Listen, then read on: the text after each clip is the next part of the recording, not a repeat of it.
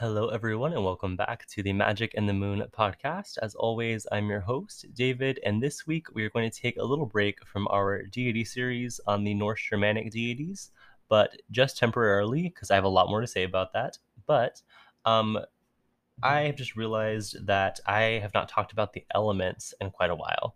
And even though I've done an episode already, which I will link in this episode's description, it was over a year ago, and I'm fortunate enough to say that our audience has grown quite a lot.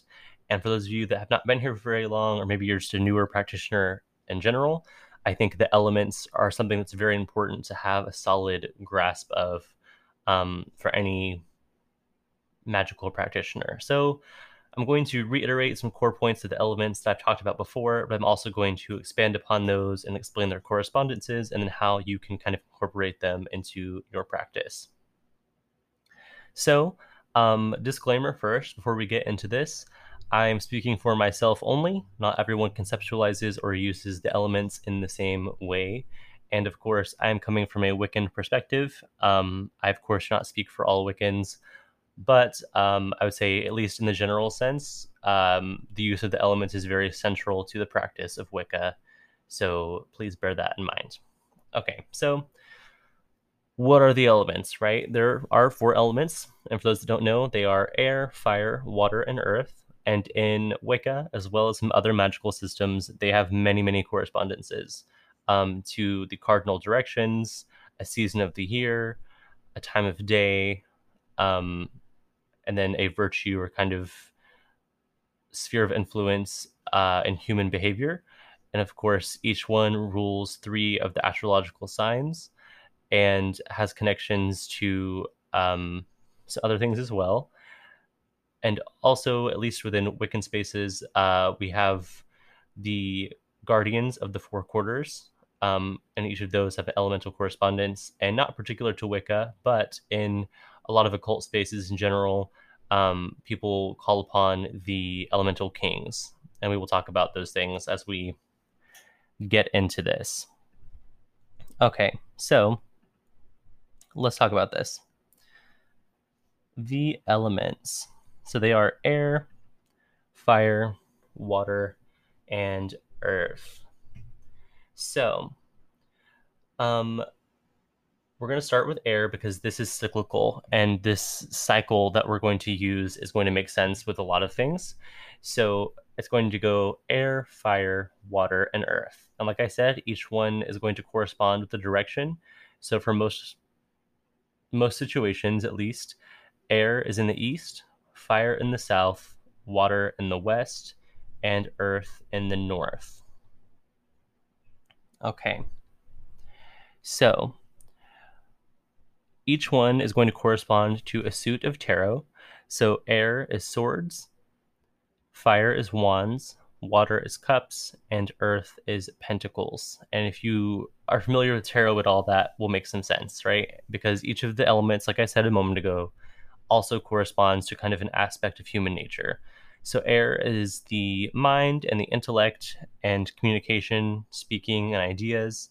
So if you pull a swords card and tarot, it's going to have something to do with that. Fire is the will and how you take action. So if air is kind of thinking and the mind and planning, fire and wands in this case is putting those ideas into action and actually doing something. So if you pull a wands card in tarot, it's going to have to do with taking action, doing something, the consequences of doing something, etc. Water corresponds to the tarot suit of cups, and this, much like the water element itself, has to do with the inner world and emotions and feelings and love. So tarot cards are going to speak to those things. And then earth is the suit of pentacles, and that is material substance, jobs, finances, actual objects, places, things like that. And also, kind of to a lesser extent, your physical body and your health. So, let's talk about the elements in ritual, specifically in a Wiccan circle.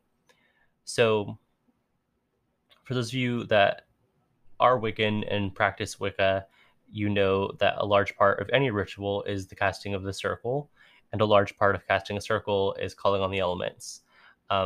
and I will include the link in this episode's description to the episode about circle casting because this kind of overlaps with that somewhat. But when you cast a circle, there's usually some variance of calling on some sort of being. They've been called watchtowers, guardians of the watchtowers, guardians of the four quarters, etc. But they're an essential part of Wicca. So, like I said, each element corresponds to a direction. So, air is the east, fire is the south, water is the west, earth is the north. And you do that to cast your circle. So, what are these beings, though? What are these watchtowers? So, in the tradition of the 1880s Order of the Golden Dawn, a watchtower or a guardian in ceremonial magic is a spirit of one of the four cardinal points, which are called quarters. And again, north, east, south, and west. They're also variously associated with the elements earth, air, fire, and water. And sometimes they're correspondent to the archangels as well. Not everyone works with the archangels. I do, but not really in this context. So,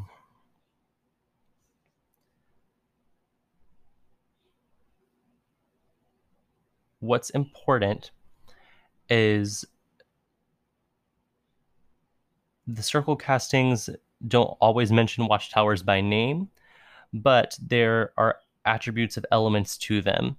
So, what happens is you're calling on the guardian of that watchtower of that direction. So, if you're saying, I call upon the guardian of the watchtower of the east, there is a specific spirit that guards the direction of east. And not just east, like the eastern part of wherever room you're in, but east everywhere. So east where you are, east above, east below, east in the past, the present, the future, and all of time and space. And the same is true for southwest and north. So when we cast a magic circle, we're literally in between the worlds, and those interdimensional beings that guard the four quarters are keeping watch of that direction across all time and dimensions, which is why it's important to include them for protection. So there's a lot of debate on whether or not the guardians of these watchtowers are also elemental beings. Because if there's a guardian of the east and east corresponds to air, does he also have something to do with the air? And that's up for debate. There's a lot of different perspectives on that. But my perspective personally is that they're not the same. There is an entity of the element too, but they're not the same as the guardian of the quarter. So yes, air is associated with the direction of east, but the guardian of the east is not the same thing as the ruler of the element of air. So in my opinion, there are what are called elemental kings or elemental rulers. So at each direction in the circle, there is of course the guardian, of the east, the south, the west, the north, but also of the elements, and those are separate entities. So when you call on the guardian of the east, that is not the same spirit as the ruler of the element of air. And the same thing for south and fire, west and water, north and earth. So let's talk about this. There are the elements themselves, and everything that exists is made up of an element or a combination of several elements. So, for example, the ocean, you think water, and primarily it is, but what else is in the ocean? All sorts of animals, all sorts of plant life, coral, seashells, sand, all these things. So it's not just water. And we think of, a forest being earth, probably, right? But it's a lot of other things as well. It's the animals that live in it. It's all sorts of things. So it's not only that. So basically, anything that you can observe as having a tangible manifestation in the mundane realm is not just one element. It's going to be a combination of several. Just like our bodies are not just one thing. We have Earth, it's our our substance and our form and our bones, but we have blood and sweat and water, and we have breath and air, and we have fire and heat. We're all of these things. So anything that you can observe in nature is not just one element. The only thing that is only one element is the pure essence of that element, and that is an elemental, because each element has an elemental creature, and it is just you can think of it as being the personified intelligence of the element. So air is undines, excuse me, not undines, air is sylphs.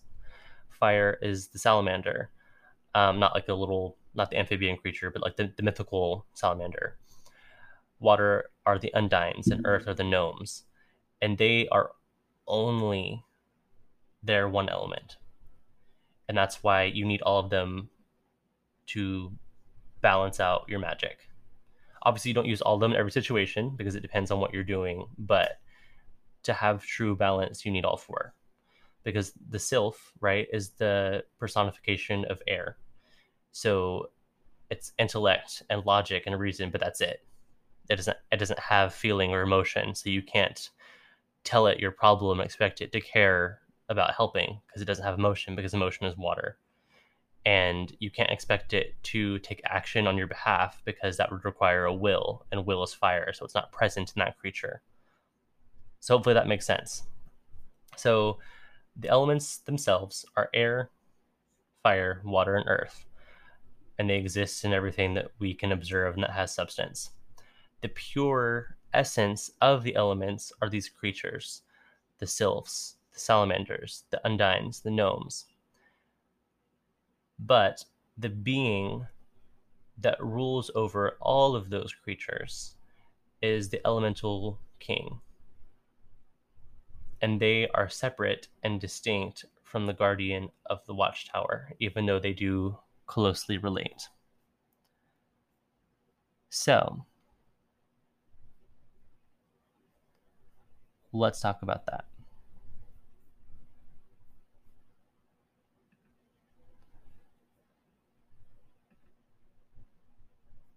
Give me one moment, please. I'm going to reference some notes.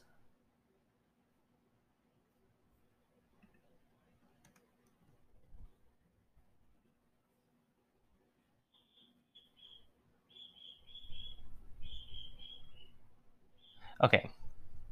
So,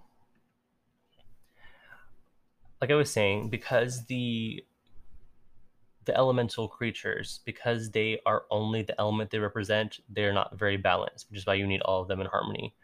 Not to say that they're not important or that they're not helpful or wonderful or anything like that. It's just that they are lower beings. That doesn't mean they're not important or that they're like worse than us. It just means they're made up of less parts. They're a little more simple. It's like I was talking about with the sylphs. They're pure air. They're air and wind and logic and reason, and that's all there is. Well, the salamanders are fire. They are fire. They burn. They take, and they are will. So you couldn't appeal to their emotion because they don't have it. It's a water thing, and they're not going to be patient either because patience is the earth. The undines are beautiful and they're very emotional and very sensitive, so you probably could appeal to their feeling, but they would have no logic or will to execute it because logic is air and will is fire. And likewise with the gnomes of the earth. Patience, yes.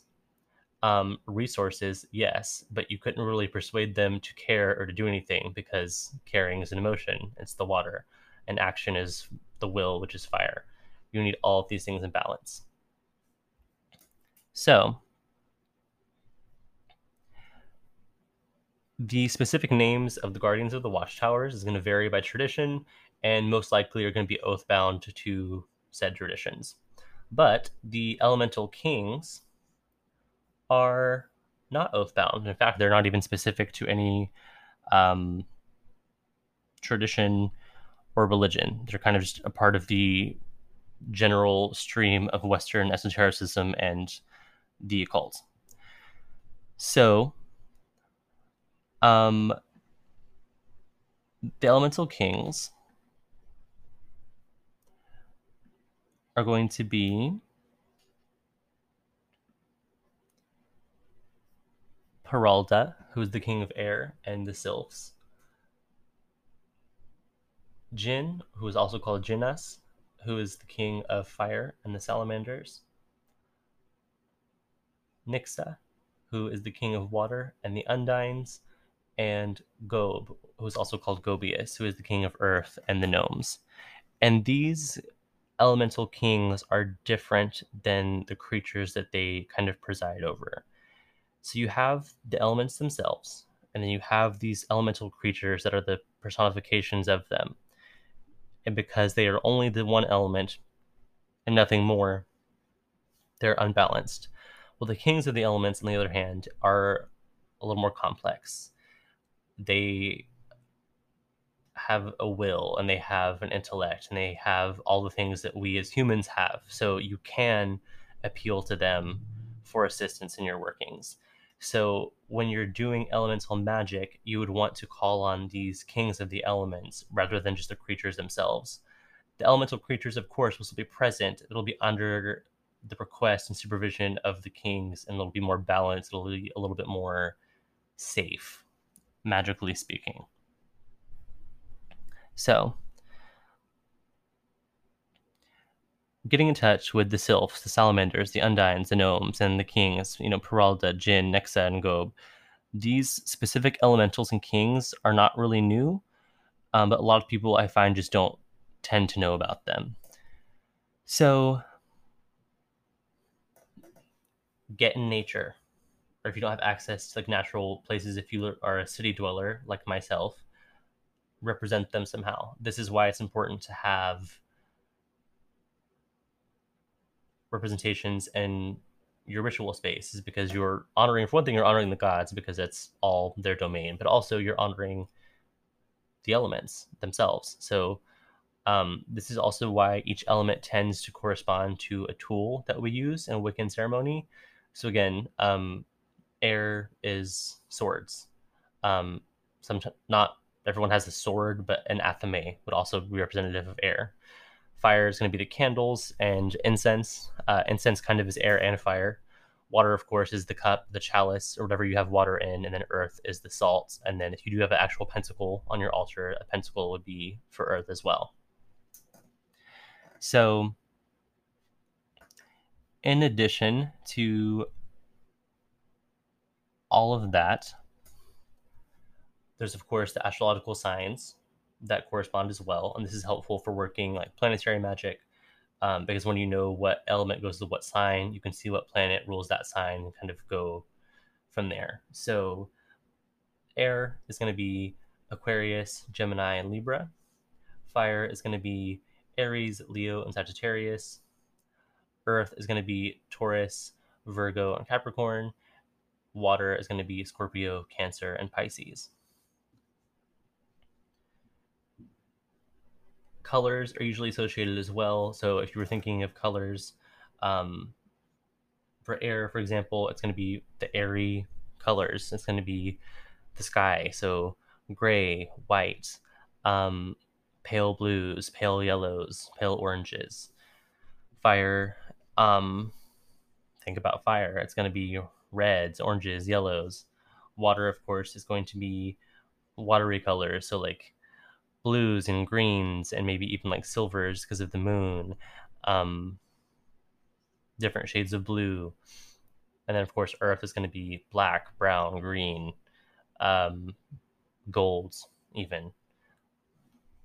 So as you begin to understand these correspondences and kind of what they have to do with other things they relate to, you can kind of understand how to build a spell. And I would encourage you to go refer back to the episode we did on creating your own spells. Because you remember, each spell has some necessary components. Your intention, of course, your will, of course, and the energy behind it. So let's say, for example, so we can kind of put all of this in context, let's say that you were going to do a spell for Let's say you're doing a spell to protect yourself from bad weather. I live in a part of the country where bad weather kind of happens a lot. We're kind of known for tornadoes and hurricanes and stuff.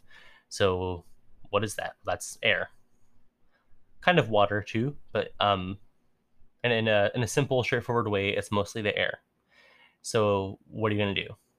Well, you're going to cast the circle in the way that you normally would, and then you're going to pay some specific attention to Peralda, who's the king of air. You're going to focus also on the guardian of the east, and then the sylphs, because all of that is air and east. So this is where sigils come into it. I've talked about sigils before, and also SigilNet is a great website for making sigils, or helping you make sigils, because you can type in your intention and it will make a sigil for you. So I would probably create a sigil to honor and welcome the spirits of the air, the guardian of the east, and then the king of the air.